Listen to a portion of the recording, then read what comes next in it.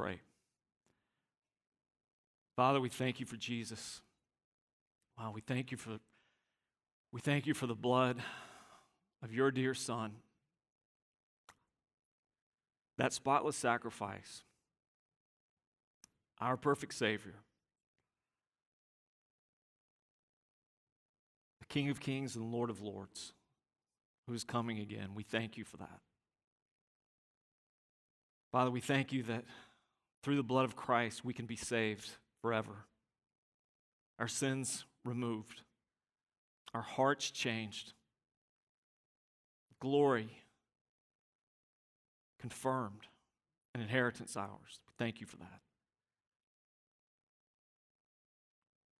We thank you also that this salvation is available to all who would believe, to all who would come to Christ, to all who would approach you, Father, through Jesus. Their lives can be changed. That's not only our only hope, that's the only hope of this world that we live in. And Father, as this world takes a decided turn in increasing antagonism towards you, towards your church, towards the people that belong to you, towards your word, towards your truths, towards your law, towards your salvation, may we stand firm. May we not neglect such a great salvation. And Father, may we be courageous in standing in it and talking about it. May we not shrink back. For the times in which we live demand of us that we be faithful to our King, that we hold firm what we believe, and with full assurance of what is ours in Christ, what is to come. Father, may each of us resolve to represent you well as your ambassadors with all the time and with every opportunity we have left. I pray that in Jesus' name. Amen. Well, we have sung about it today. You've picked up on the theme of it in the scriptures today for sure. And it's an obvious point that the world is aware of too, not just the church, and that's that the Bible is a bloody book. In fact, that's one of the oppositions that atheists, humanists, agnostics tend to have against Christianity in particular, the Bible specifically. Why so much blood? Well, why is blood such a permeating theme of the Bible? And let me make this clear as well. If you ever hear this argument, it's usually born out of, and I say this with sensitivity, not trying to be antagonistic towards anyone, but the argument that the Old Testament is a bloody book while the New Testament is a different sort of book, loving and kind and etc., it really just doesn't hold up to any scrutiny at all.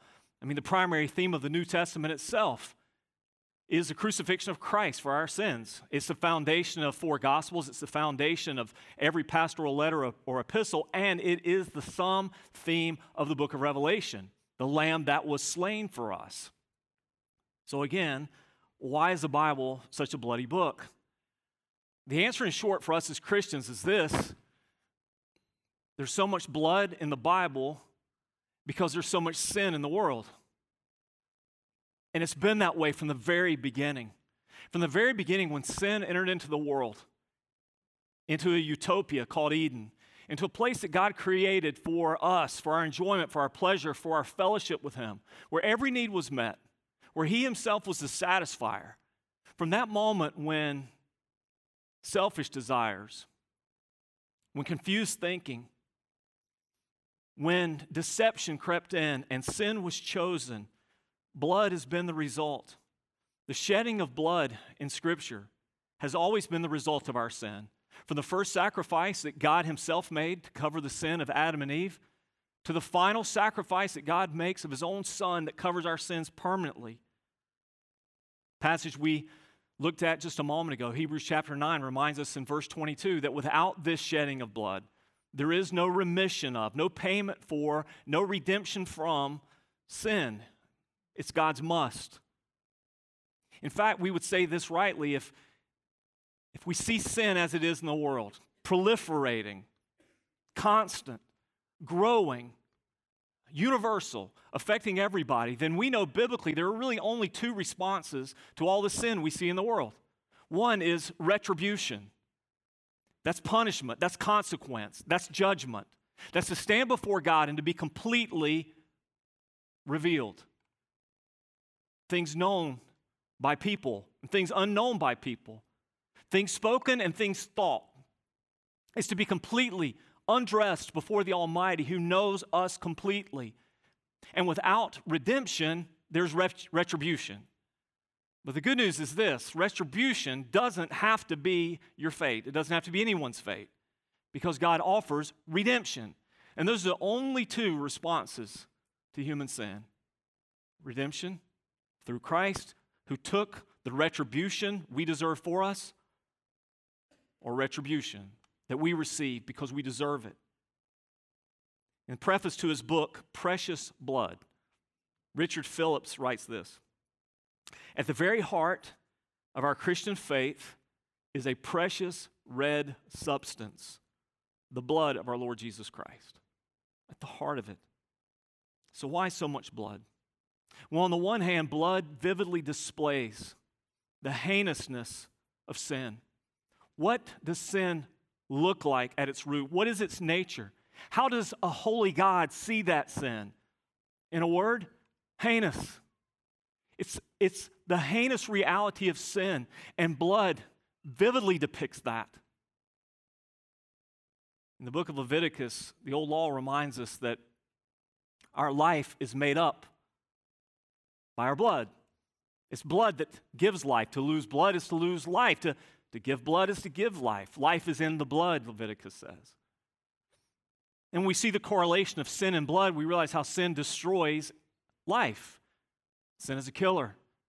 That's why when you see in Romans chapter 3 those correlations, sin and death, sin and death. Blood displays the nature of sin. Blood also, at the same time, displays the just wrath that our sins deserve. God punishes sin with blood, that blood imagery.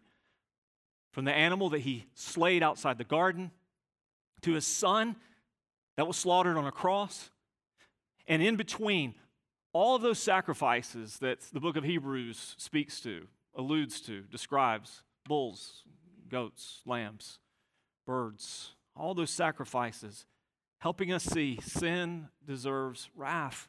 Wrath is the only just and right response to sin. But that's only one side. At the same time, when we look particularly to what Christ did for us, what you heard about before we took Lord's Supper together, what we've sung about and read about, what you know about if you're a Christian is this: the blood also symbolizes love. How deep is God's love for us? What is the depth of God's love for us? The mercy God displays for us, the grace God gives to us, and what great cost afforded it to us? Blood. You want to know the love of God for you? By this, God demonstrated his love for us. While we were sinners, Christ died for us. It's the blood of Christ that shows the love of God for us. So, in one powerful, visceral, as Richard Phillips writes, precious red substance, we see sin and its consequence. And we see love and its response. And that's what blood is for. And you know, God always knew it would be this way. He always knew it would be this way. Revelation 13:8 tells us that there is a book that has always been. Before the foundation of time, think about that for a moment. Let that stretch your mind. Before time began, there was a book in God's presence. And the name of that book, the book of life of the Lamb that was slain. Revelation 13:8. And all of us know this. If you've been in church very much of your life at all, you know that the very center of our faith is an event that was among the bloodiest, goriest, most gruesome, most heinous events in all of history. And that's the death of Christ on the cross. Our faith teeters at that event. Had Christ not died for us and been raised for us, the Bible makes it clear, our faith would be futile. Our religion would be empty and worthless, and we would still be in our trespasses and sins. What would that mean for us? It wouldn't mean redemption would be our future. It would mean retribution would be our future. It all hinges in this moment. There's no salvation for anybody without the bloodshed of that event, Jesus on the cross. And what Revelation 13:8 tells us is this was God's plan before the foundation of the world. And he also tells us in the book of Revelation that this event is something that we're going to sing about and celebrate forever and ever. Revelation 5, verse 9. And they sang a new song, saying, "Worthy are you to take the scroll and to open its seals, for you were slaughtered." We use the word slain, but slaughtered is the right word. It carries with it the real weight of what happened. You were slaughtered, and by your blood, your shed blood, your spilled blood, you ransomed people for God from every tribe and language and people and nation, and you have made them a kingdom and priests to our God, and they shall reign on the earth. The Bible says we're going to sing that. We're going to sing what God has accomplished for his own through the blood of Christ. Why is the Bible so bloody? Because we are so sinful, yet God is so good. And that goodness of God will shine through forever and ever. Now in Hebrews chapter 9, we see this comparison, contrast of the old covenant and the new covenant. And they have this in common. Both the old and the new covenants were written in blood. The theme of blood is prevalent in both. They're both written in blood, but one of them is far better than the other. Right? So he talks about the old covenant. Everything covered in blood. The sacrifice is done in blood. If you were here last week, you saw the model depicting the tabernacle layout and how everything symbolized the holiness of God and the salvation offered to him and ultimately foreshadowed Christ who would give that salvation to us. Nothing that we could do, but only that which Christ could do for us. And all of this in blood, everything covered by that as a symbolic payment for the sins that separate people from God. They're both written in blood, but one is far better. Why? What does Hebrews teach us about the new covenant that makes it so superior to the old? Well, the first is this: it's better because Jesus is the mediator of it. He's the mediator of it. It's no human being. It's no earthly priest. It's no man like you and me. It's the Son of God that mediates it. I agreed to be the executor of my brother's estate. I envisioned doing a scene like that for his daughters. I want to find a wood-paneled room where I can very solemnly read the will, even though I know it doesn't exactly work like that. But I think I know my role in that, to make sure, as much as lies within me, to see that those plans and those desires expressed in that will get carried out. I'm the executor of that. You know, as imperfect as that may be, I'll try to make sure my brother's wishes are carried out. Isn't it cool to know that the wishes of God for you are mediated by Christ? To make sure that you get what God wants you to have, what God wants to give you for all eternity. You know who the guarantor of that will is and the executor of that will is? It's Jesus. That makes me pretty confident. How about you? To know that when I stand in glory and the will of God is unveiled, what God's inheritance is for the saints, it's guaranteed by Christ. He's going to make sure that it happens. It's also better because in this will, I'm finally and truly forgiven. It's not a constant act of reminding me of how much I need to be forgiven and how much I should continue to seek to be forgiven. It's the state of forgiveness. I stand forgiven in Christ. My sins have been atoned for. His wrath has been propitiated. It's been taken away by what Christ did when he bore it for me. I'm finally forgiven. It's better because the result of this new covenant is an eternal inheritance. An eternal inheritance. Of what God does for us in the new covenant is not short-lived. In the old covenant, what was their inheritance? You got a place to live. God gave the old covenant receivers a land. He gave them a law. He gave them earthly protection. It did not guarantee their salvation. Not everyone who was Jewish in the Old Testament, not every Hebrew, not every member of the nation of Israel went to glory when they died, went to heaven when they died. That was not part of it. It was a temporal covenant for them. The covenant that God made lasts forever and ever. The land still is theirs forever, but nobody lives forever, so they don't enjoy it forever. But our inheritance in Christ is forever. What God gives you, no one can take it away. It doesn't spoil. It doesn't fade. If You never grow tired of it. It never becomes less interesting. It never becomes dull to you. There will never be a time where you and I are going to be in heaven and we're going to be tired of what we do there. So if your image of heaven is some wonky thing that you picked up somewhere, like sitting up on a cloud strumming a harp and you don't even like music, forget about it. That's not what heaven is like. If you sit there and ponder sometimes, and you're sitting out there on the lake and you're thinking about heavenly things, am I going to get tired of being up there? No, you're not, because it's not going to fade. It's not going to spoil. That's very different than the stuff of this life, isn't it? If any of you are like me and you like that next shiny thing, and you go through these cycles, you say, if I only had this, then I wouldn't want anything else. If I just had that, then I'd be done. I'd never want anything. Just give me that, and then I'd be satisfied. Isn't it amazing for us how quickly the shine wears off? The excitement is gone, and then it's over. That's the nature of temporal stuff. Heaven doesn't have that nature. It never fades. It never goes away. It's eternal. You see, only one covenant redeems us. That's our theme today. Redemption redeems us. Well, what is redemption? Well, you heard a good biblical and theological explanation of redemption today already. Let me give you one simple definition. Redemption is the action of regaining or gaining possession of something in exchange for a payment. Redemption is the action of regaining or gaining possession of something in exchange for a payment. I'll give you a simple example, a short-term temporal example.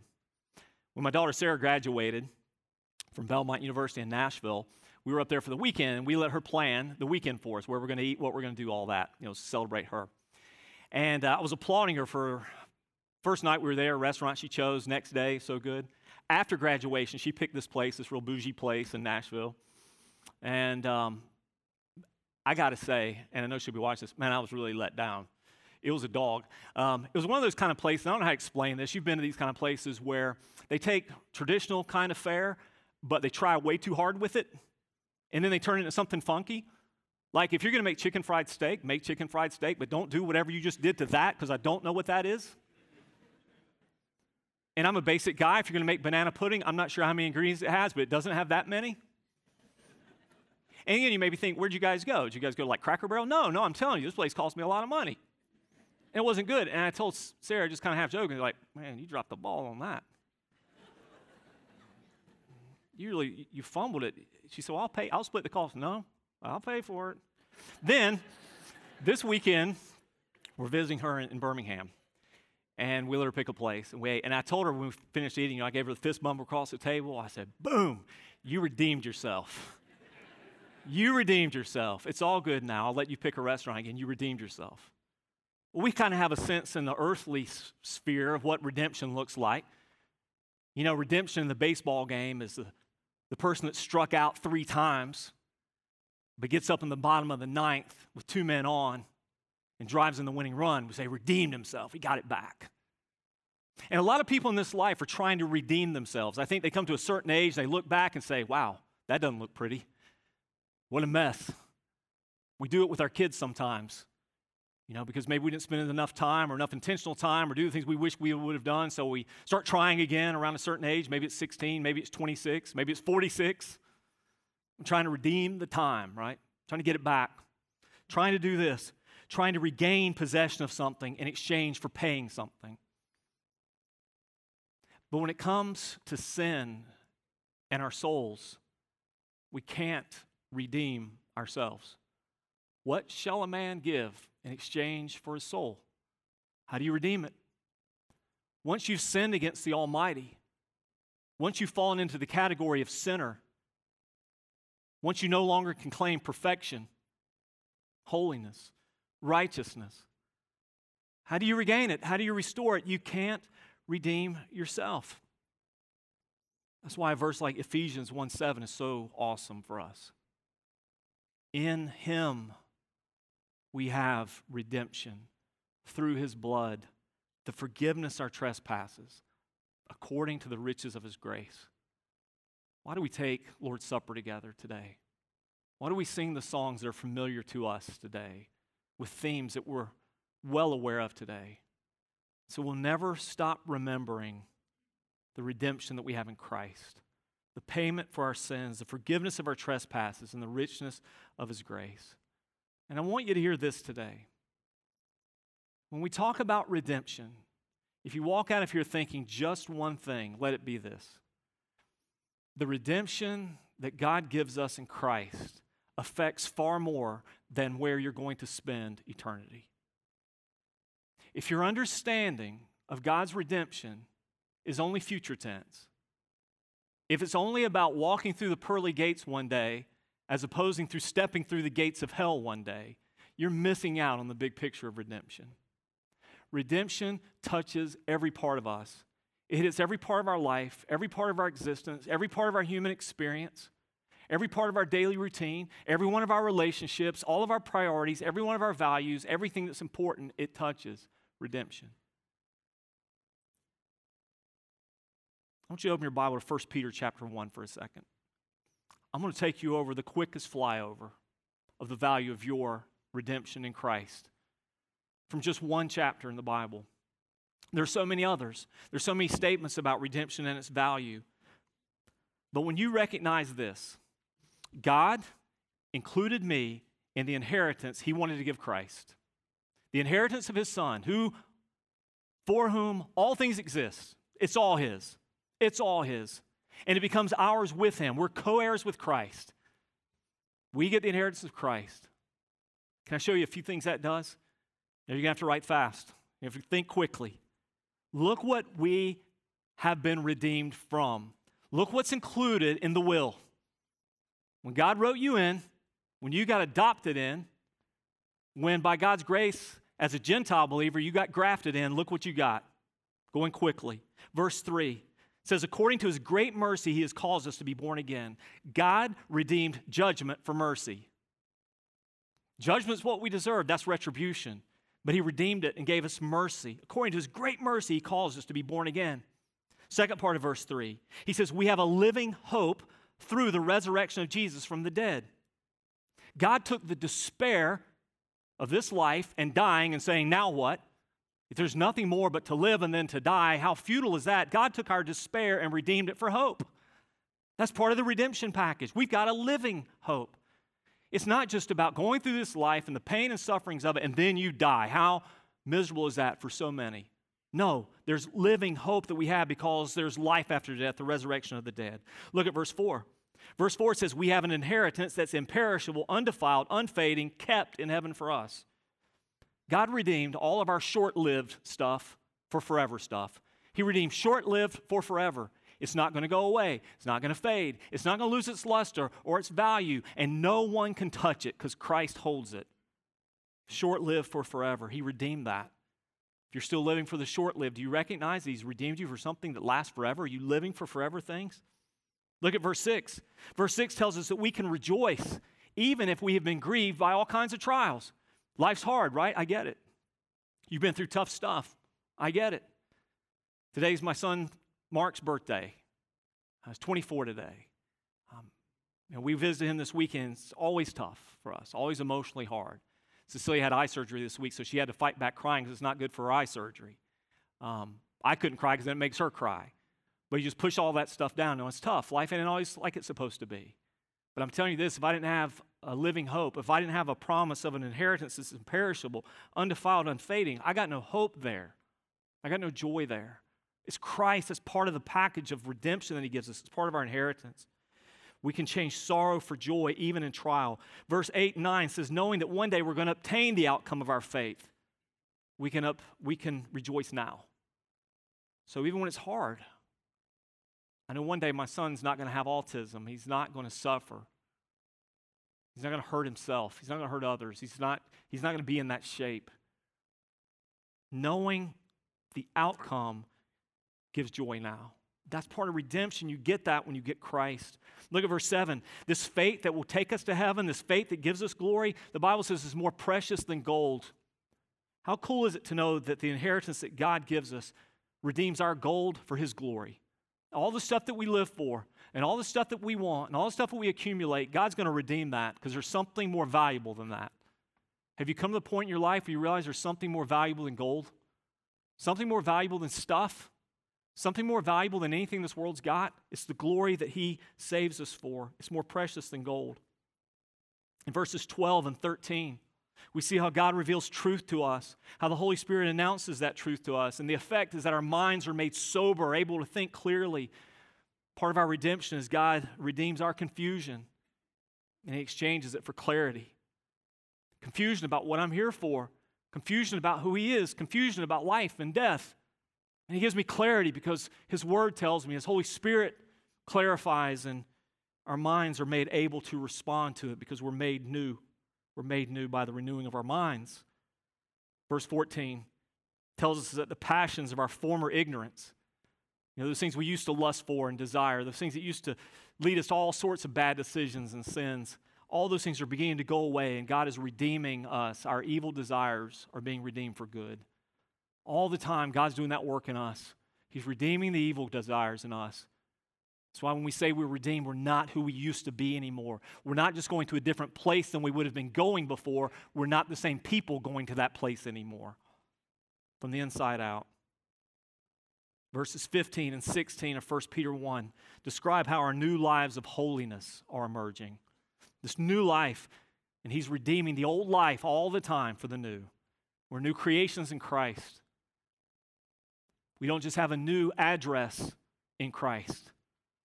We're new people. We're new residents of that address in Christ. And ultimately, He redeems, and this is what redemption is all about.